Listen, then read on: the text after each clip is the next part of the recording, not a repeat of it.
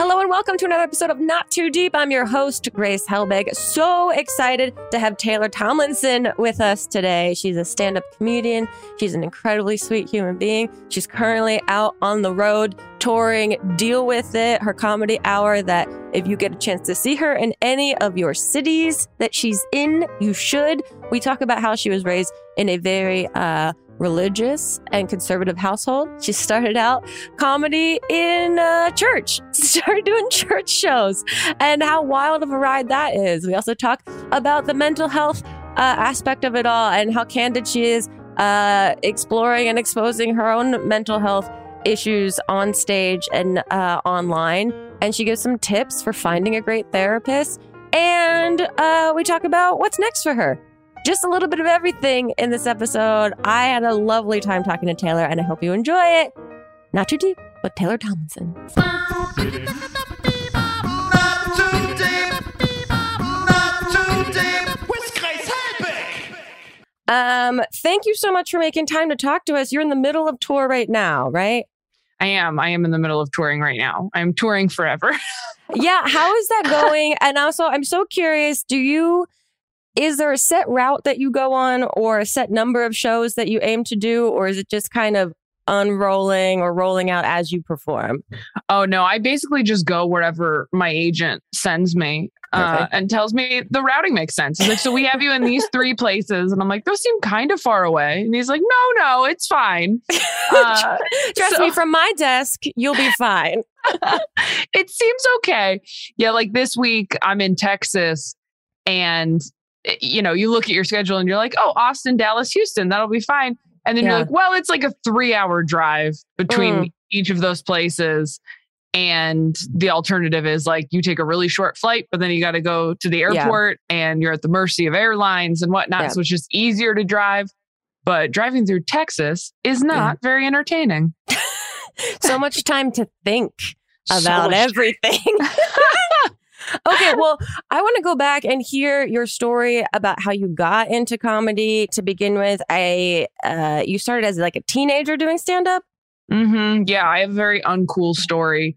Perfect. My dad wanted to take a stand-up comedy class from like a church comedian. I grew up very religious when I was a junior in high school. And so that's how I started doing stand-up, is in a class with my dad, who I think thought, you know, we would just hang out or something. Like, I think he thought he was funny and I was like a writer. Like, he's like, yeah, we finally, he absolutely was not taking me thinking like you could do this at all. Wow. And so, yeah, I started in like churches and like schools and like corporate-y things, weirdly enough, like, cause I just wasn't allowed in comedy clubs till I was 18. So, you know, it was a very strange beginning. And it wasn't until I was like, 18, 19 that I started going up in comedy clubs. And I was like, oh, this is where comedy is supposed to happen.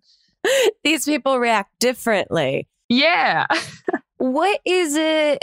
What's like the vibe of a church comedian? Like, I can guess or assume, but based on your experience, like, what's that person like? That person is typically a very conservative middle-aged family man. That's typically what it is. So I don't know why churches were hiring me at 16, 17 to come in and just make fun of the fact that I hadn't been asked to prom that year. Like, it was so dumb. They were using you to reach the younger audience for them. I guess. I did. Look, I played a few singles events for sure. Oh, hell yeah. Which are some weird crowds in a church on a Tuesday night with a heart hanging off a cross. Oh, so strange. So much strange imagery. But so do you now attract any religious audiences, or has that ship sailed? I think I get a lot of people who grew up religious. I don't know how many people I get who are still like devout Christians, but I get a lot of people who are like, oh my gosh, I grew up that way too. And like relate to the jokes I make now about growing up that way, because it is such a part of you and so in your bones kind of, and so much to untangle as you get older. Yeah. And it's just like so much low hanging fruit of constant paradox and like just total things that do not make sense or contradict each other very often, it seems. Yes.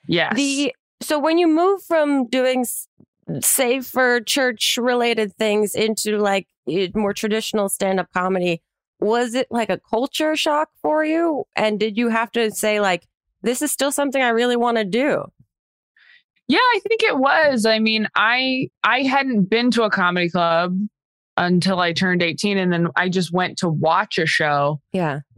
And I think part of me hoped I wouldn't like it because then I could stay, you know, in my parents' good graces. You know what I mean? I'm like, well, if I just could be a church comedian, but I didn't really see that for myself, and I didn't want to, and I didn't know what I believed. And I do think part of me was like, well, at least I know what I'm doing over here.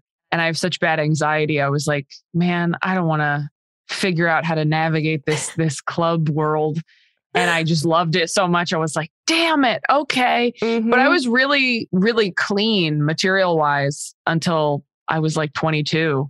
So I was church friendly for a really long time before I was like, I would like to talk about some other things, because if you're playing churches even a little bit, even if you're only doing a church every once in a while, they will fire you for a tweet that has innuendo in it. Wow. They like, dig that deep. Oh yeah. You're like, this sucks. I don't want to build my career in this space where you can be canceled for just being human. Yeah. And it is kind of funny that they have so much time in between all their loving of the Lord to look through your social media. I know, right? I'm like, shouldn't you have been praying? I don't know. Seems strange. Well, you talk about anxiety, and one of the big things that I love that you talk about so candidly is mental health stuff, is therapy, is all that jazz. I'm curious if that was just something that was so true to you that you couldn't not talk about it, or if it was kind of like a conscious effort to be able to bring that to stage. Oh, no. Unfortunately, I just have a lot of shit I'm working on personally. And I'm not good at writing jokes that are about anything other than my own life and my own experiences. I wish I was. I wish I was purely observational. I was like, have you guys been to Panera Bread? I wish I was that, but I'm not. And so, it's just what I'm personally going through is what ends up on stage. So I think that's what it is. I also you get kind of like low-key disgusted with yourself if you're posting too much like cool shit online. Yeah, 100%. I think you do a really great job of towing the line between, cool shit and your promotional stuff, and then also just like real, raw, this is what I'm going through right now, with not necessarily a punchline to it, which is very, I think, nice. I think sometimes people think comedians might be disingenuous with like their pain or their struggle or wherever it might be, looking for the punchline for it. I'm curious with that, because you talk about therapy. Do you have tips for finding a good therapist? Oh, gosh. I mean, I think you have to treat it like dating. I think a lot of people will see one therapist, and therapists are people too. And some of them are terrible. Yeah. Isn't that crazy to realize? That really kind of disillusioned me for a while, because I was of the mindset that like, I have a lot of anxiety, and a therapist is a therapist, and me getting to therapy is a huge success. And then realizing that, this isn't helping that much. Is it me or is it them? Oh, it's them. Oh, no. Yeah, it's really hard. And like a lot of times the really good ones aren't covered by insurance because they're really good and they don't have to take insurance. Totally. So it's very expensive. And, thank God there's things like BetterHelp and stuff. But I mean, even that, like I tried 2 different like app-based therapy things, and like didn't like either of those people, but I have friends who have done it and they found like the perfect person on the first try. I saw somebody years ago for like a year, and she was good for like a year and then she stopped being good, or I did. I'm not really sure. Like sometimes you have relationships and they only last a year, and that's very fine. true. And you get what you need. And then the therapist I have now was recommended to me by my psychiatrist. That's good. So you just have to find one one mental health professional that works for you, and then go, who do you like? Yes, in these other areas. Yeah. So true. And also I had to remind myself that, like, I guess the ultimate goal of therapy is to not be in it forever. And that if they're doing a good job, I might not need to see this person continuously in the future. That's possible. I don't dare to dream that big for myself. I'm hoping to get down to like twice a month. That would be cool. Yeah. Baby steps. Hell yeah. And talking about like the stuff you reveal on stage, you said that you obviously prefer to write stuff that you've experienced. Do you draw a line on like how personal you'll get, or how personal the things you'll talk about will be? You know, it's so hard because there have been times that I wrote jokes about things that I then decided, like, you know what, I'm just not going to do this. And then later on, I find a better way to talk about it, or I'm trying not to work through things on stage as much. That was a question too. Like, do you approach bringing up something that is like thought through but not necessarily resolved innerly for yourself, versus like, I've got a handle on this, so now I can retroactively talk about the chaos of going through X, Y, or Z? I think now I'm trying to do the latter, but previously I was doing the former. I remember my old therapist said that at one point, where she was like, maybe we just keep some of this in here for us. And I was like, you think we're talking about anything I haven't written a joke about? Like, I'm here because writing a joke about it didn't work. Like, you're the last stop on the healing journey for me. Yeah.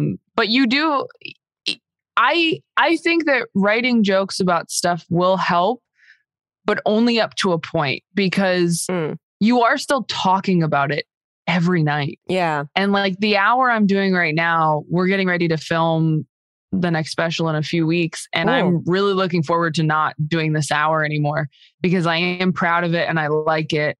But it's just like it's very personal, and it's a lot to talk about.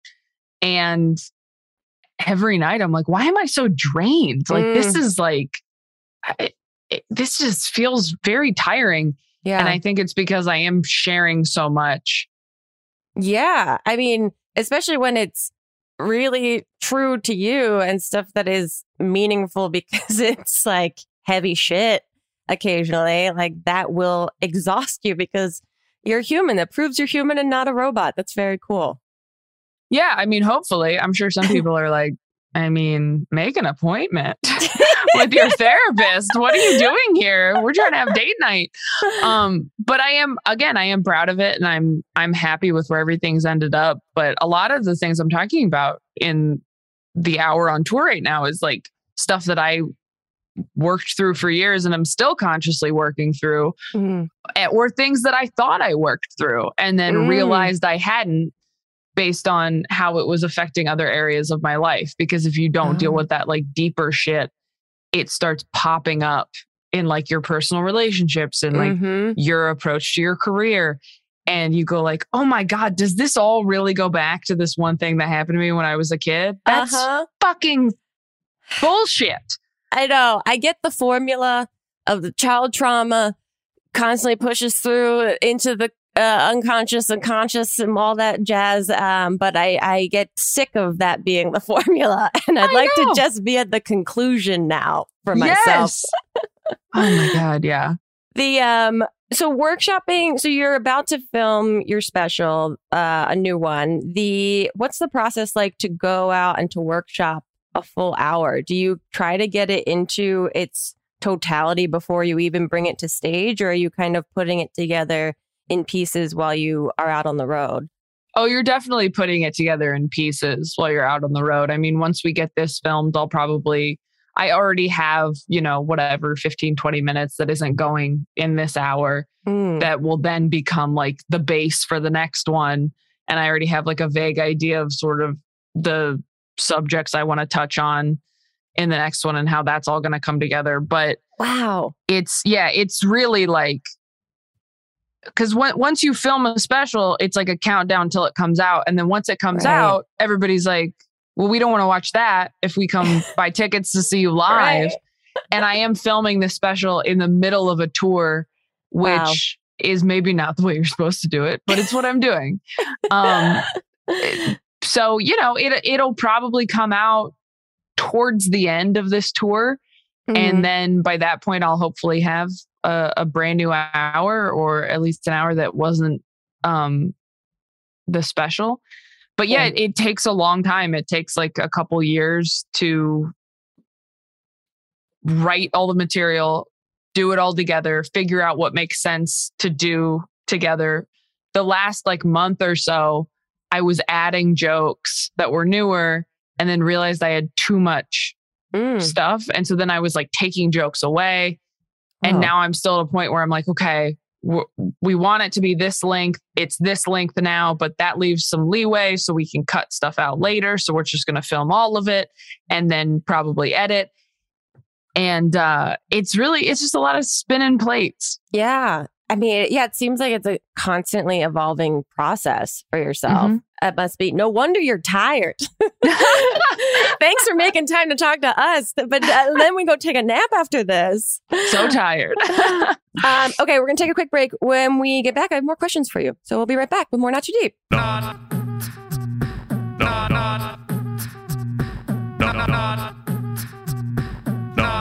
Too Deep with Grace Helbig. Hello, listeners. Grace Helbig here, wanting to say two things. A big thank you for listening to the podcast. If you're a regular listener, if this is your first time listening, welcome and thank you. And second thing, if you are enjoying yourself here in this Not Too Deep world we've built and you'd like to leave us a review, that would be so wonderful. If you can go to the iTunes store, the App Store, and leave us a lovely little review, comment. How are you feeling? Good, bad, otherwise? Maybe just good or otherwise would be appreciated. Other than that, enjoy the podcast. Do you have like rituals before you perform or when you're traveling, since it is so much is like out of your control? Yeah, if I'm exhausted, I try to nap, which happens like half the time.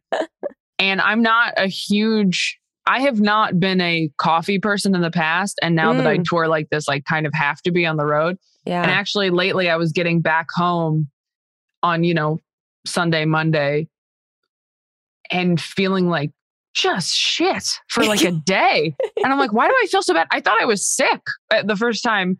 And I'm like, oh my God, the first week out, I'm already sick. And I came to realize it was just caffeine withdrawal because I was drinking like 5 coffees a day just to get through it because I would get up early, fly all morning or all day, and then, have 2 hours to get ready and then go do 2 shows and 2 meet and greets. Jeez. And go back to the hotel to go to sleep and do it again in the morning. And I was having like a coffee in between shows just to keep it going. Yeah. So it's been interesting. I'm sure. I mean, I'm also caffeine is big crutch situation. So I don't know how you would do it otherwise. I don't see how people meditate. And that's what I hear. I can't keep up with it. But also caffeine's so bad for your anxiety. So it's such a nightmare. Like any time that I have gotten off of caffeine, it's always lasted like a month. And I'm like, I feel really good. Like once the headaches subside and you stop wanting to kill yourself, you're like, wow, good for me. And then you're like, I could have it every once in a while. And then pretty soon you're just back in it because it's necessary. Yeah.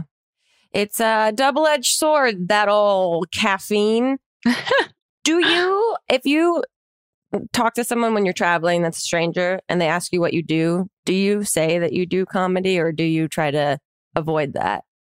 Oh, I try to avoid it. Usually it's like a rental car counter situation. They'll be like, what are you in town for? And I'm like, oh, just work. And if they're like, what do you do? Then sometimes I'll be like, oh, comedian. Or other times I'll just be like, it's boring. Just nothing. I've said real estate before. I don't know. I don't know if that even counts, but I'm just like, oh, it's really not interesting. Like I try to avoid it, but then also my email has like comedy in it. So I'm like, I should change this so people don't know. And my credit card will say it. My business credit card will say it. So you're like, oh, I did not think this through. But yeah, if I'm in like an Uber or something, I'll absolutely lie. I'm not trying to have the what have you done conversation. And tell me a joke. Yeah. Okay, we're going to switch gears a little bit, and I'm going to now ask you the 2 questions I ask every single guest that's on the podcast. The first is, who, alive or dead, would you most like to throw cold spaghetti at? Ooh. I guess somebody who's into that. Somebody, I'm sure the first person who comes up when you Google cold spaghetti fetish, because I don't want to cause anyone any harm. That's really considerate. I also don't know. I truly have no guess at all into who the first person would come up. And I don't know if I want to venture down that search path. I'm going to guess they're on Reddit. Yeah. Oh, yeah, for sure. But yeah, I'll go with that. That's very considerate of you. The other question I ask every single guest is to tell us your worst pants shitting story or like a bathroom emergency situation, but you can only use 3 words or like small phrases to describe the event. So, for example, mine is college jogging front lawn. Oh, okay. Mm-hmm. Ooh, 3 words is hard. Or like a little phrase. A phrase? Like, can I use like 4 words? Yeah. Oh, yeah. Okay.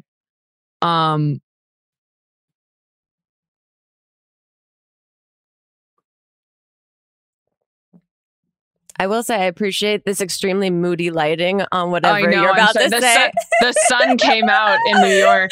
No, I love it. It only adds to the ambiance of what this narrative will be. Okay, this might be 4 or 5 words. I'm going to say high school marching band parade. Oh, wow. Were you in marching band in high school? Yes. Okay. Yes, I was. That's even better for the story then. Oh, yeah. No, I didn't like interrupt a parade. Either way, it's a lovely and horrifying tale.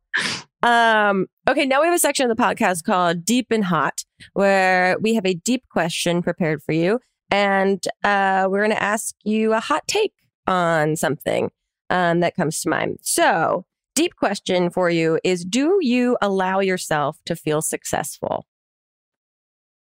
Ooh, that's a good one. I try to. I'm trying to get better at it because I found that being self-deprecating and humble is sometimes really annoying.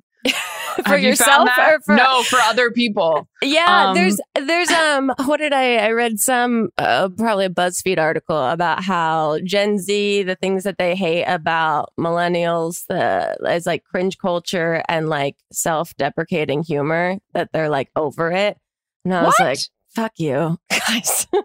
Like, they're over self-deprecating humor? They think it's unnecessary now. I think they're a culture of like mental health, self-love situation, but BuzzFeed didn't expand on it. So who knows what the actual reality is of that. But I think a millennial wrote that. I'm with you though, that like, I find people that kind of effortlessly exude humility very attractive in like a soul sense. But I do find that people get sick of that as well. Mm-hmm. And I don't know what the alternative is. I am a very not confident person in like bragging about myself in any way. Yeah, I think people want you to be grateful and humble, but not self-deprecating and dismissive and downplaying. I think it's like a very hard line to toe at times, because I tend to be very like, well, you know, I only got this because of this or that, like anything to take, and people get really annoyed. They're like, shut up, like just shut up. Okay. Or if you're like complaining about you're afraid of this or that, and people are like, you should just appreciate how well things are going. Like people just want you to be grateful. And I think it's fun to watch people be excited about being successful. Like I feel that way looking at people I consider to be successful, is when they're like, oh my gosh, I feel so lucky. I can't believe I get to do this. And I'm so grateful and stoked for what's happening. Yeah. I think that's a good place to be. So that's where I try to live, is just like, man, this is really cool. And I'm glad that I got here, and I can't believe it. And, you know, there are always going to be people more successful than you, people less successful than you that deserve it just as much as you. Like, it's good to have perspective, but it's also important to let yourself feel good about what you've accomplished, I think. Yeah, I'm with you. It's so much easier said than done. It's like truly a practice in gratitude, I guess. But then also, yeah, I'm with you that like, I don't know why I can see other people feeling good about their success and feel good for them too, but have such a difficult time doing it myself. Yeah. And nobody wants to listen to somebody complain about how they are unhappy or want more when they are doing well. Yeah. Because that's not attractive either. Like, so the answer is yes. Sometimes I do, but I have to work on it. It's like being present, you know, you have to go like, hey, take a step back, look at where you are and what you're doing, and be aware of the fact that this is what you wanted and now it's happening, and be present for it, because you spent all this time thinking about it and now you're going to miss it if you spend the time that it's happening going, yeah, but I don't deserve it. And I shouldn't be here. And I'm not really that successful because I don't have what this person has. Like, it's just, Hey, I'm with you. All very relatable thoughts. With that, I guess it's kind of associates with that. Hot take on if you think social media is a real window into a person. I think so. Yeah. Oh, yeah. I absolutely do. Because even if people are posting like polished versions of themselves, how people want to present themselves to the world is a window into who they are, I think. Yeah.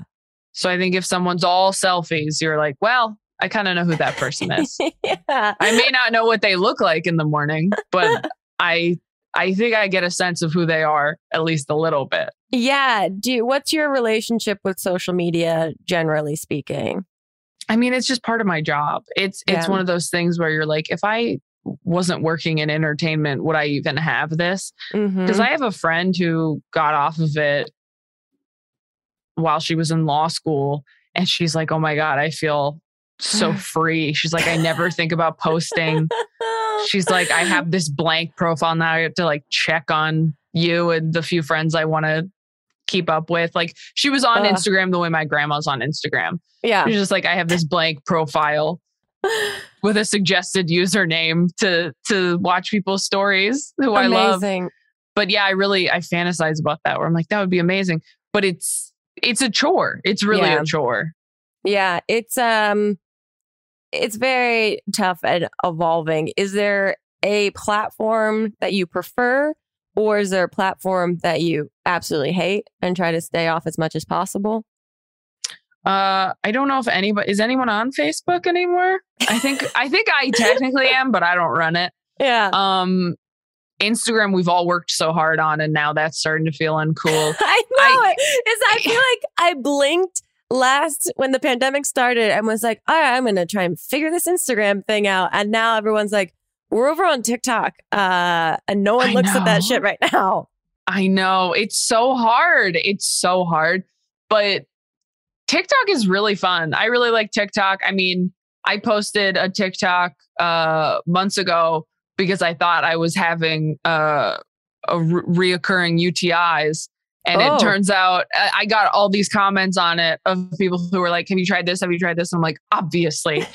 But there were a few people who were like, oh, it might be this other thing that's not that. Because I was going to the doctor and they're like, you don't have a UTI.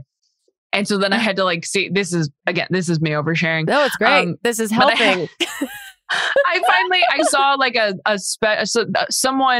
multiple people on TikTok were like, you have to see like a gyno-urologist. And I was like, what even is that?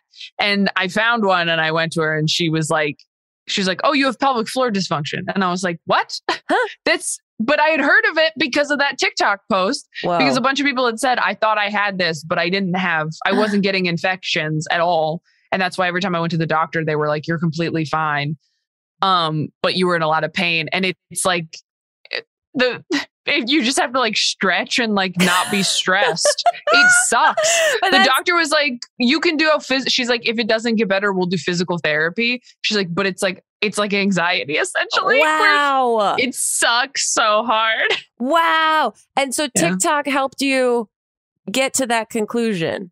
Mm-hmm. Wow. Yeah. So it is a helpful place. Okay. I think it is. Also, it just feels like not as many people who know you are on it. Even though that's not true. Yeah. It's to me, it's I haven't committed myself to like using it consistently because I feel like a grandmom on there being like, this is too overwhelming. That every person is the funniest person on here and I have nothing to contribute to this platform whatsoever. I can just observe from a distance like a creep, but who am I to try and do what these people have already figured out completely? 360. I'm just watching like 22-year-old girls turn their vans into a home and drive across the country going like, should I be doing that? And it's like, no, you're old. Do you have a fantasy backup plan if, let's say, in some hypothetical bizarro universe, comedy ceases to exist tomorrow? Is there some like a renovating a van and driving cross country situation that you would endeavor into? I mean, when I was younger, I just wanted to write like young adult novels. Yeah. And like live in the woods. Yeah. But I'm too scared to live in like an isolated place by myself. So I'd want to live in like a rural area, but there's still like a good amount of houses around. Yeah. You know, like suburbs. Yeah. Well, not quite like less than the suburbs. I know. But I feel like that's exactly the place that because I'm reaching my max capacity on how much I can handle in Los Angeles, like how just icky it makes me feel on my insides.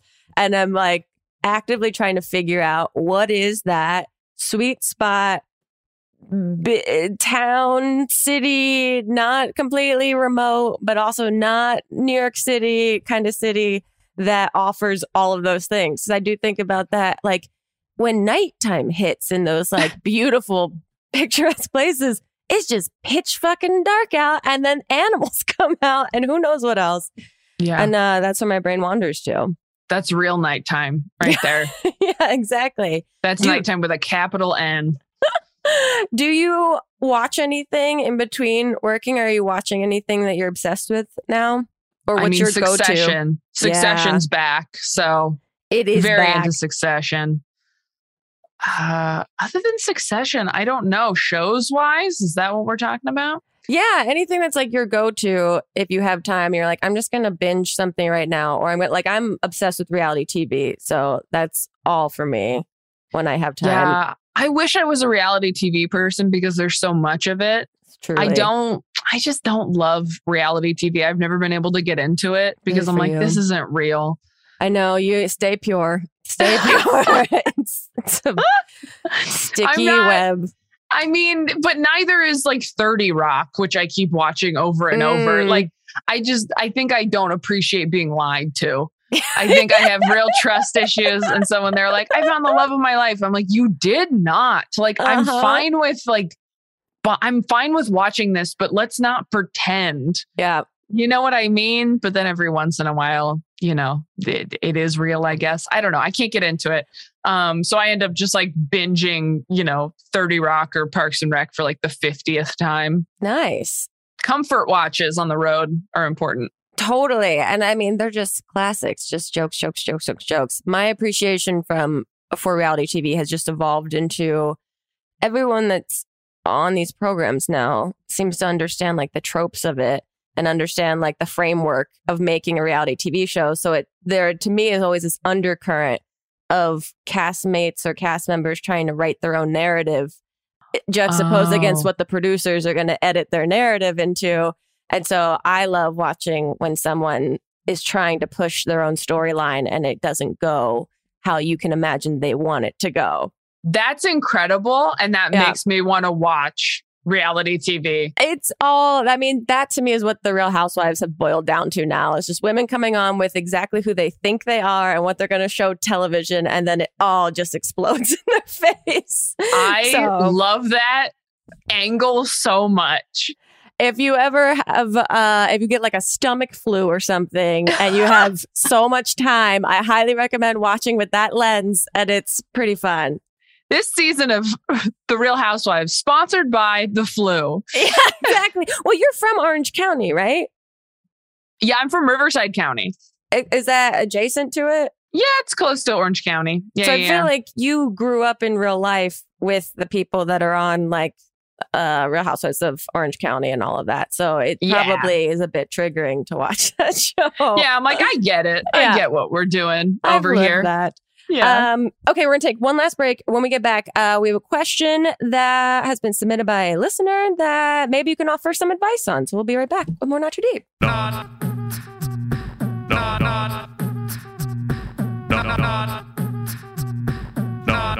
Too Deep with Grace Helbig. Okay, Taylor, we're back in, and we have a question that has come from a listener/viewer. And it's about friendship. So, they say, I need some advice. I have a group of 3 friends that I consider my closest friends at the moment, but for some reason, I'm the one in the group they always pick on.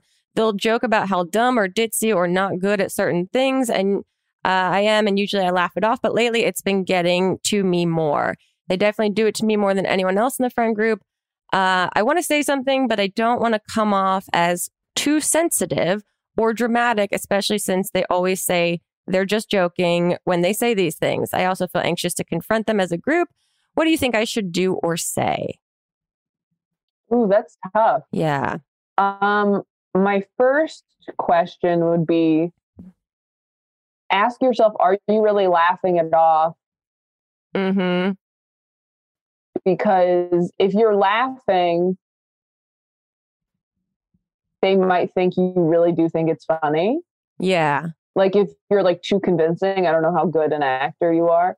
But also, are you like reacting to it in like a fun way? You know how some people, I'm this type of person, I think, where I can be fun to make fun of because I will react a lot to it. Yeah. I'd be like, oh my God, seriously? Like, I'll do like that shit. Yeah. And if it's coming from like a loving friend, you're like, you really do mean it. You think it's funny and you don't feel hurt by it. But I think like that can happen sometimes where you fall into that role in the friend group because your friends genuinely think that you're like sparring, like everybody, it's just a bit you guys are all doing. Yeah. And they make fun of you and you kind of react and it's just like a ping pong. But if you just kind of like don't react to it, it feels awkward. And I think people don't want to do it anymore if you just kind of like stonewall it. Yeah. Like I've done that with people who try to make fun of me or be too familiar and I don't feel close to them. Mm-hmm. Where you'll just kind of be like, oh yeah, like you just react to them in a very boring way. Or like, well, because you're so dumb. You're like, or like, oh, you just seem really upset. And you're like, not really. I'm actually doing fine. Like, yeah. That you don't, because if you are trying to be polite and like laughing it off, like you say, and not trying to be sensitive, because I hate that people attribute sensitivity to like less than or weakness or whatever it is, or it being annoying. Because I've learned that I'm a highly sensitive person. And it's like, oh, right. It does feel like it sucks, but it's also just part of you. And so, yeah, if you're laughing, you're probably giving them an impression that you're enjoying this ribbing or whatever it is in your group.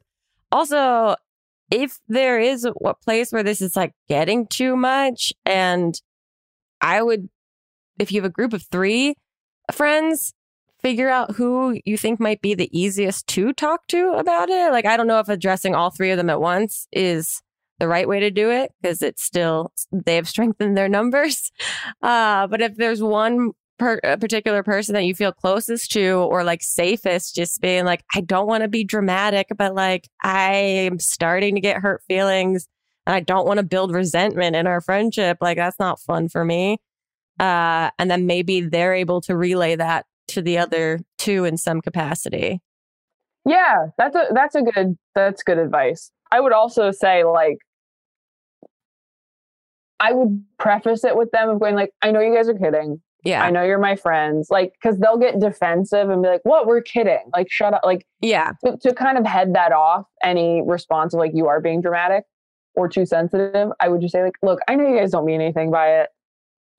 It just doesn't make me feel good to hear it over and over, even if I know that.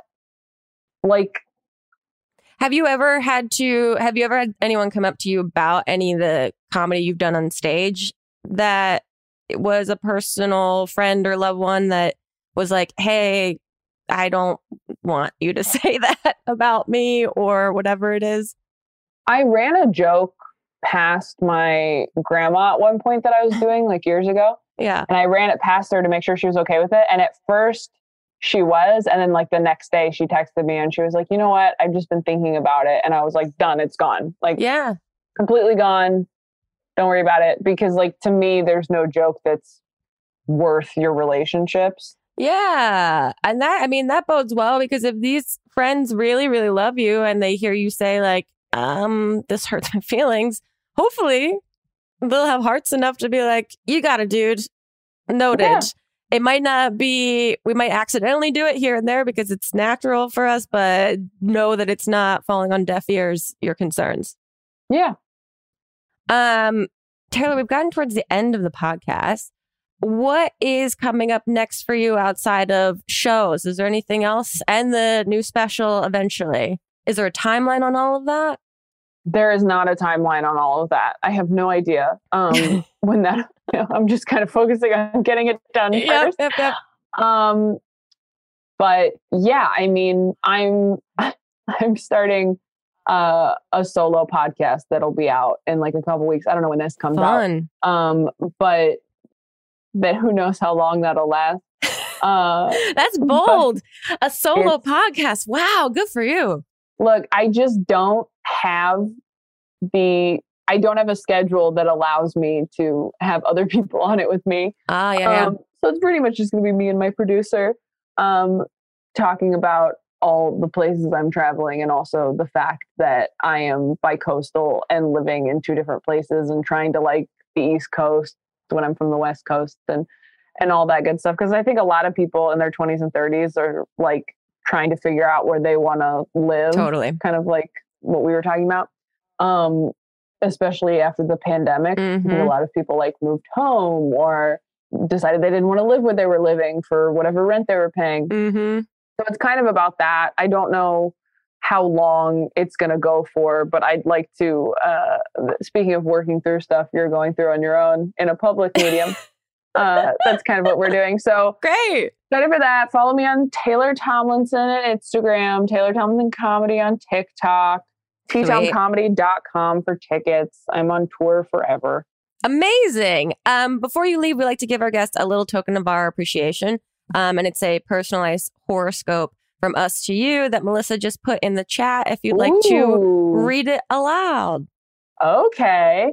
Dear Scorpio, Scorpion of the stars.